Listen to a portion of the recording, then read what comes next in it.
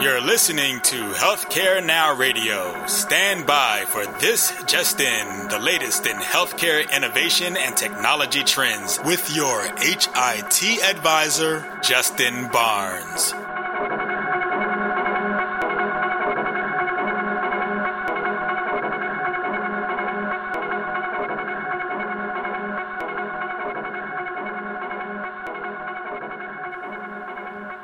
Thank you for tuning in, and welcome to This Just In. I'm your host, Justin Barnes.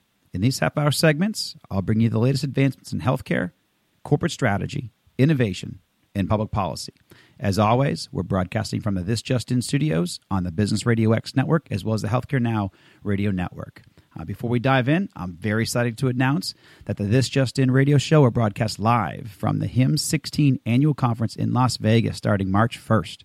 We already have a great slate of CEO and celebrity guests confirmed for the show, and I couldn't be more excited. And first of all, it'll be the very first radio show broadcast from HIMSS annual conference. So I'm just honored and so pleased with the HIMSS team.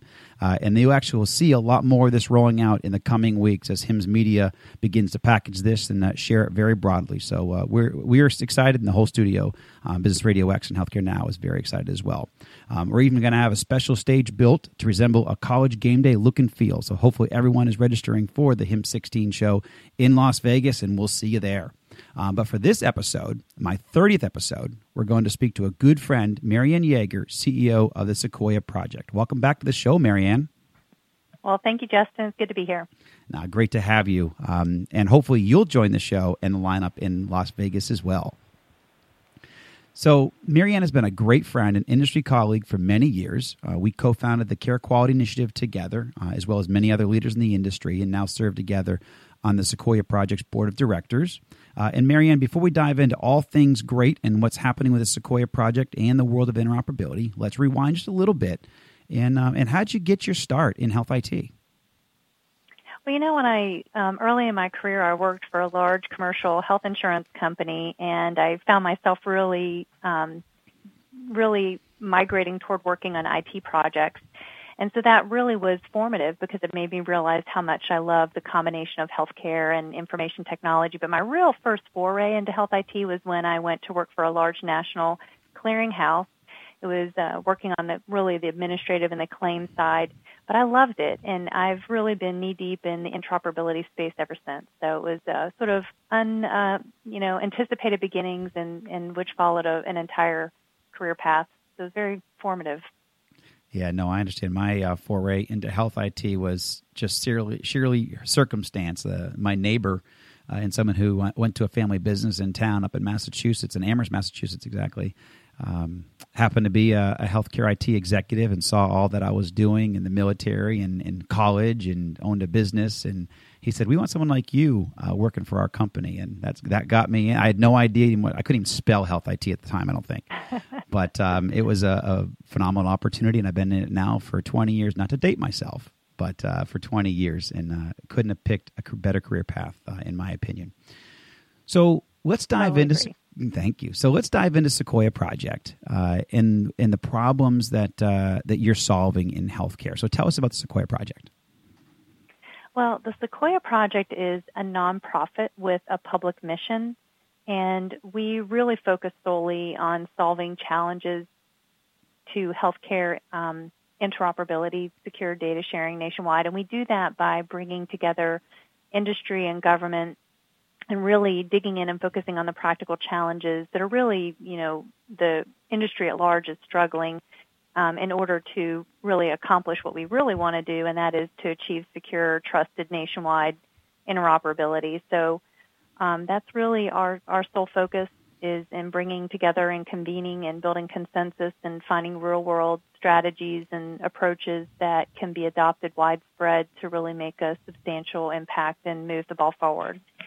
Terrific. And we're going to dive into some of that because I got some, good questions around connections and use cases and all that and the participation.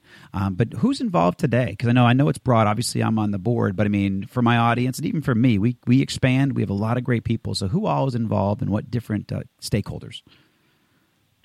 Well, a big part of solving interoperability means bringing the community together. So we realize that it doesn't really rest on the shoulders of any one organization or any one stakeholder group. So the groups that are involved in our work include the federal government, so the Department of Veterans Affairs, DOD, Social Security Administration, CMS, HHS, Office of the National Coordinator, and then a pretty broad swath of representatives from different parts of the healthcare ecosystem. So we have representatives from different associations. You have WEDI and the American Medical Association, pretty substantial engagement from health systems and large and small, as well as multi-specialty groups, vendors, and the like. So it's really a very broad group. And if standards development organizations are also deeply engaged, the research community, public health, so it's really a broad swath of the ecosystem. So diving into that a little bit, who are some of the EHR vendors and other health IT players by name? I never like to single too many people out, but I mean, just to give my audience an idea of what type of EHR companies, small, large, what other health IT players and so forth. Well, we have a good number of EHR companies. So there are some big players. Cerner is involved in our work, Greenway, NetSmart, who's on the behavioral health side, Epic, and a number of others. There are also health IT vendors, HIE vendors. So you have ICA and Optum, Orion. And so it's a really diverse group of health IT companies, and many others I'm not listing. We actually have a list on our website, and others joining every day, so it's exciting. No, I love it, and I've certainly got a couple of companies that I'm going to be pushing your way, just because I know the mission is so wonderful and respected. So how and why is the Sequoia project unique? There's a lot of different consortiums, and you went through a little bit of it. I think it's the broad stakeholder strategy is one, but go through why you guys and how the Sequoia project is unique. Well, the first aspect of what's unique about us is that we are public-private. So we truly bring together industry and government. The federal government is involved in every aspect of what we do. They serve as liaisons to our board of directors. And so in that respect, they help shape the direction and future vision of what the Sequoia takes on. They're also integrally involved in each of our initiatives. So we have the eHealth Exchange, which has been around for several years, started within the federal government to really enable data sharing across communities and with the federal government, and then now more broadly between networks through care equality. So that's very unique, having the active engagement of the government and coming together with industry to solve on this. This issue, we think, is unique. The other unique aspect of Sequoia is that we're a nonprofit with a public mission. So our charge is really focused on addressing interoperability challenges for the betterment of the entire industry. We also serve as a corporate home for multiple independent initiatives that each have their own mission, membership, and governance. So I mentioned the eHealth Exchange, which is connecting communities and connecting with the federal government, and then Care Equality, which in and of itself has its own mission, governance, membership, which is really bridging networks like the eHealth Exchange with others. I think another aspect of why we're very unique is our focus on implementation. So there's so many really great thought leaders doing really important thought leadership work and white papers and research in many different areas. When we focus on something, we get really down into the practical real-world approaches. So we focus on what the implementation community needs to put into practice to really move the interoperability ball forward, and that's really exemplified by some recent work we published around patient matching. The big issue, a lot of people focusing on it. There's been a lot of real important thought leadership white papers and done, but when we focus on an issue, we really get down to the brass tacks of what's going to help implementation move forward today, and that's very unique and distinctive in what we're doing. Yeah, so let's dive in there a little bit, because I know that white paper, the patient matching white paper, was just published. So tell us a little bit about that. Well, we've known for some time that the issues around patient identity and patient matching are really problematic across the board, across the industry, and we wanted to use an opportunity to really get down to the root cause of what specifically is really causing there to be such a low level of matching occurring. So there's a blind spot, we think, in the industry. There's been a lot of progress and good work done to have solid identity management and matching practices within an organization, but there is a real disparity between the ability to match consistently between organizations. So we, through our collaborative arrangement with the Care Connectivity Consortium, which is really 5 pioneering leaders, Mayo, Geisinger, Kaiser Permanente, Intermountain Healthcare, and OCHEN, we really, in our collaborative work with them, did research over a 2-year period to really get to the root cause of what's really impacting and impeding the ability to match consistently. And it's actually, the results were quite telling, to tell you the truth. And again, by focusing on the real world experiences, and we now have data points and actual guidance that we think will make substantial improvements across the entire ecosystem to improve patient matching, and doing so with existing technologies. That's the interesting thing. Sometimes we think we need technology, and that's the end, game to solve a problem. But in this case, the issues were really deeply rooted in data quality issues and lack of standardization of identity attributes and things that really had nothing to do with technology, but more or less had to do with the data itself. So now, is this the patient matching, is this going to happen on your network or within the network, or is this just like a best practice for the industry? How will it be implemented? So what we published was a set of guidance. So it was the findings from a case study that Intermountain Healthcare did with one of their partners, where they really uncovered the root cause of the reasons that they were experiencing poor match results.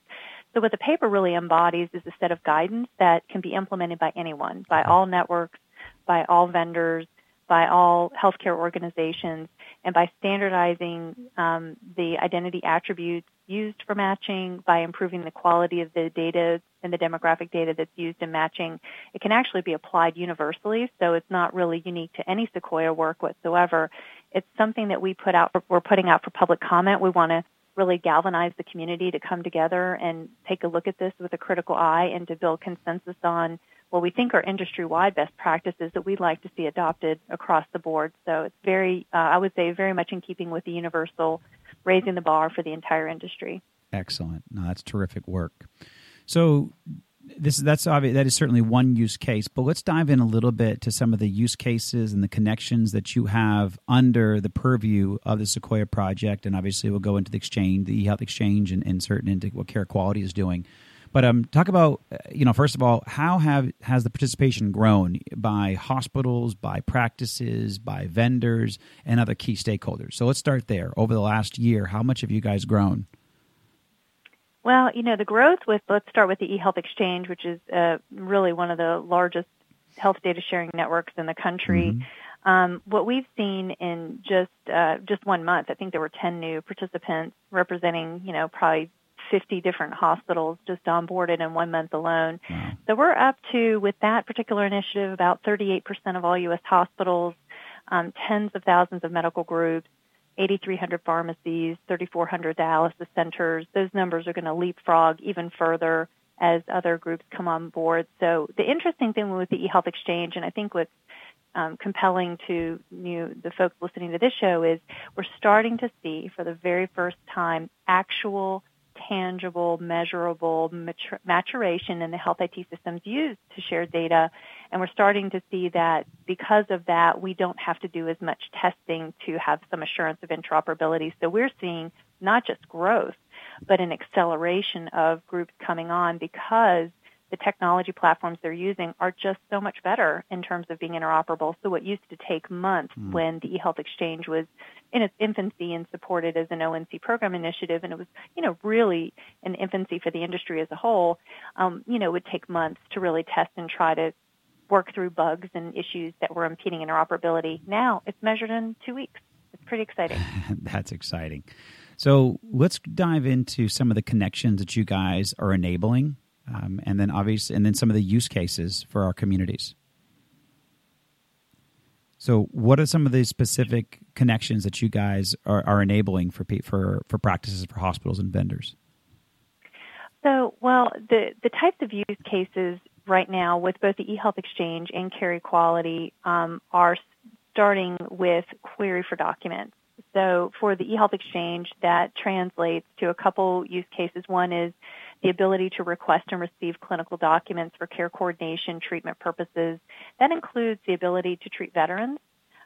across the vast number of places where they receive care, both within the VA medical centers and outside. And I think and veterans in particular are a very mobile group, often, and receive care in many different places. And so really having the ability to build a longitudinal record by being able to collect and have data about a veteran is important. It also enables the ability for the Social Security Administration to request documents that they need to determine whether or not a beneficiary is truly eligible for disability benefits. And so think about someone who's not capable of working because of a disability.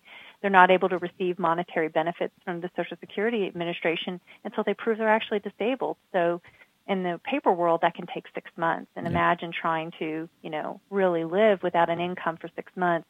With that type of connectivity, it allows those records to be retrieved almost instantaneously, accelerating the decision process to just a handful of weeks or 2 weeks. So it's a big difference there, real human element of it. And then there's also the ability to transmit quality measures to CMS. So that's a big one as well for their end-stage renal disease. So we like to think of, our initiatives will really enable a multitude of use cases. Those are the initial ones. There's certainly others underway as we speak. Yeah, no, and I'm a veteran, so I appreciate all the work that the Sequoia Project does with the VA. And we appreciate your service. Thank you.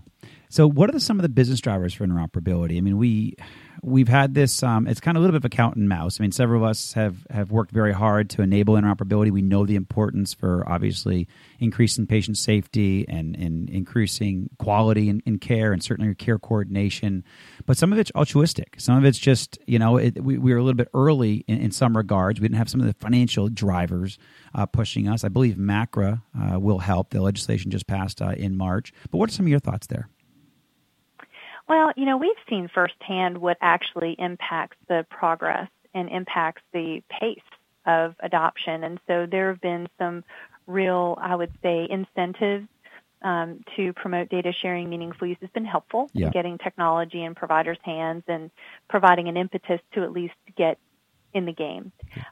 There are need for other drivers. The ability to share data with the federal government is a really nice incentive, and there's real value to it. But what we've seen is, and what we believe is going to be game-changing, are really alternative payment models. That's key. And we've seen firsthand how alternative payment models absolutely unlock data sharing. And a perfect example is what Intel has done with their Connected Care program. So Intel, as you know, is a huge employer. They have their own self-funded health plan.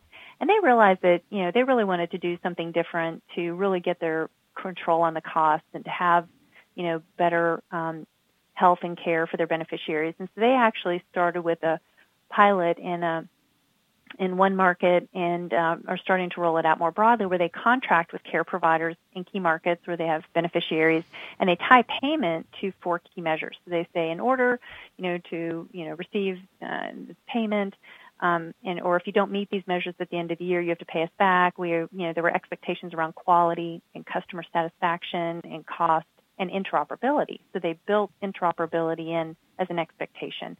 And I'll tell you, Justin, the results were astounding. Not only did it accelerate the time frame for these healthcare provider organizations to onboard, some of these folks have been in the onboarding queue for 6 months, 8 months. But once there was a strategic priority that was tied to the actual delivery of care and the financing of that, it all of a sudden, the strategic prioritization of that drove progress in the pace, really accelerated it. That was one part of it. The other thing that was so telling was the substantial use of the connectivity once the connection was in production. Literally, tens of thousands of records were exchanged in just a handful of months after going live. And usually it takes a while, to get that connectivity built into clinical workflow and to work through process and ramp up. And it was almost like overnight. So we've seen firsthand, not anecdotally, but real, evidence that that's going to make a huge difference. And having that fueled by the federal government and efforts like MACRA, we think is a good thing. No, I agree. And for everyone that may have joined us a little late, my guest today is Marianne Yeager, CEO of the Sequoia Project. So let's talk a little bit about the Sequoia Project's strategic interoperability plan for 2016 and 2017. Where do you guys see yourselves going? Well, for us, we want to make sure we continue to grow our initiatives and build the connectivity. And we measure our success by the growth in connectivity and the improved usability and interoperability of the data exchanged. So that's a really important focus to continue, and to continue figuring out, well, how can we make it work better, more seamlessly, broaden connectivity across different technology platforms and networks. We also, another big focus is going to be making strides to improve patient matching. So I mentioned we published that guidance. We're really excited about hearing from the broader community and getting input on that guidance. We'd like to finalize it and then come up with really a coordinated rollout to get that guidance implemented across the industry. So those are really big priorities for us. Excellent. And talk about connections. You know that I'm dedicated to connecting and really moving forward some connectivity and interoperability with Commonwealth as well. I spoke with them a couple of months ago about it. I know you and I have discussed it. So what are some options or possibilities? And I know we don't have anything maybe granular yet, but what are some of the directions that might work at some point to connect with Commonwealth? Well, the whole point of Care Equality is to enable bridging of connectivity between networks. Mm-hmm. Networks like Commonwealth and others, Health Exchange, Epic Care Everywhere, SureScripts, Lab Networks, and many other networks. And so we really believe that the Care Equality framework provides that neutral, interoperable framework that can bridge while allowing innovation to occur at the network level. And so we've had a really good dialogue with all of these groups for some time, and so we're very hopeful that will continue to move in that direction and build that network-to-network connectivity. Fantastic. Well, I'm putting pressure on them, so you know. So EHR vendors, obviously I was one for decades, are under more pressure than ever to deliver interoperability. And you know this. But specifically, how can, Sequoia Project and Care Equality benefit them? And then what are some of the direct benefits of joining Sequoia Project and participating in your initiatives for those EHR vendors? Well, sure. Well, EHR vendors are under tremendous pressure. I think we all feel that tension, and we want to do whatever we can to enable it. But, I think we need to acknowledge that EHR systems provide a platform that can be used for interoperable data sharing. The technology alone isn't going to make it happen. Yeah. We need trust among exchange partners and agreed-upon rules of the road.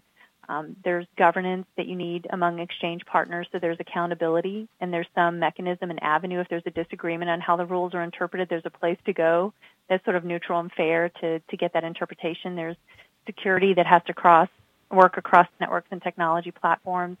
There's also, it's important to respect the rights of individuals and to build public trust, and we really can't prosper and enable this widespread interoperability if it's driven by private interests. Rather, it's going to come as a result of really the broader stakeholders coming together and agreeing on an interoperability approach and rules of the road and a process that respects the needs and interests of the entire community, not just one group. So EHR vendors, we think, are essential.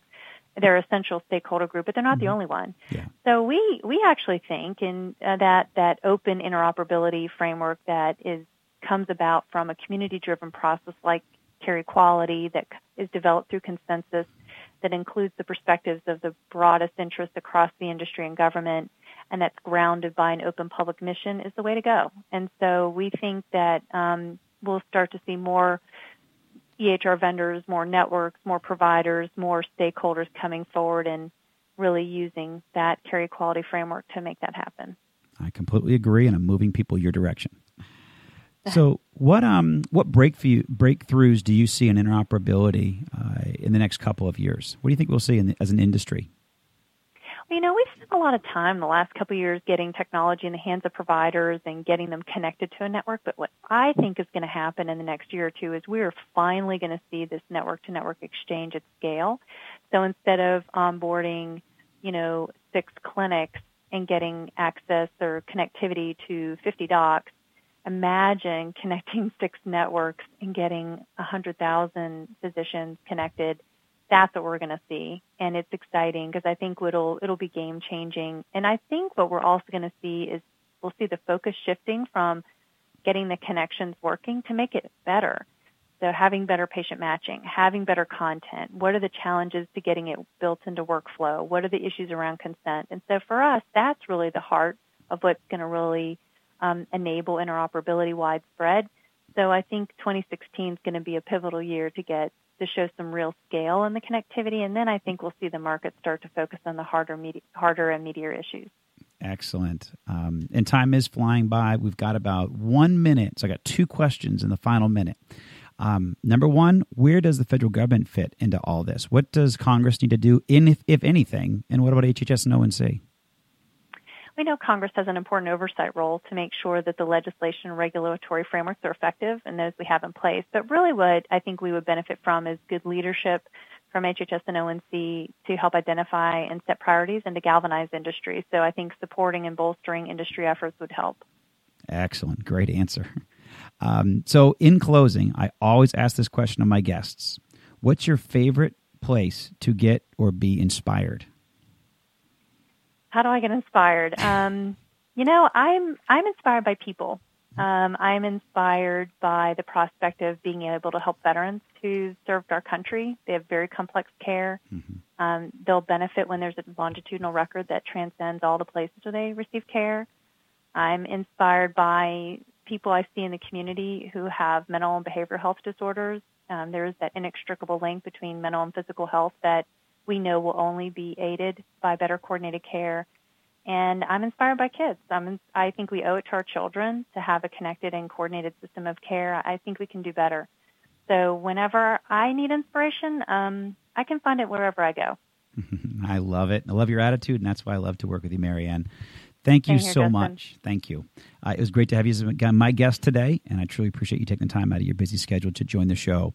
And for everyone listening, thank you so much for joining us today, and please tune in weekdays at 2:30 p.m. Eastern, 11:30 a.m. Pacific. As always, you can track me on Twitter at HIT Advisor and use the hashtag ThisJustIn so we can respond to your comments from the show. In addition, all my content will be posted on my website at justinbarnes.com.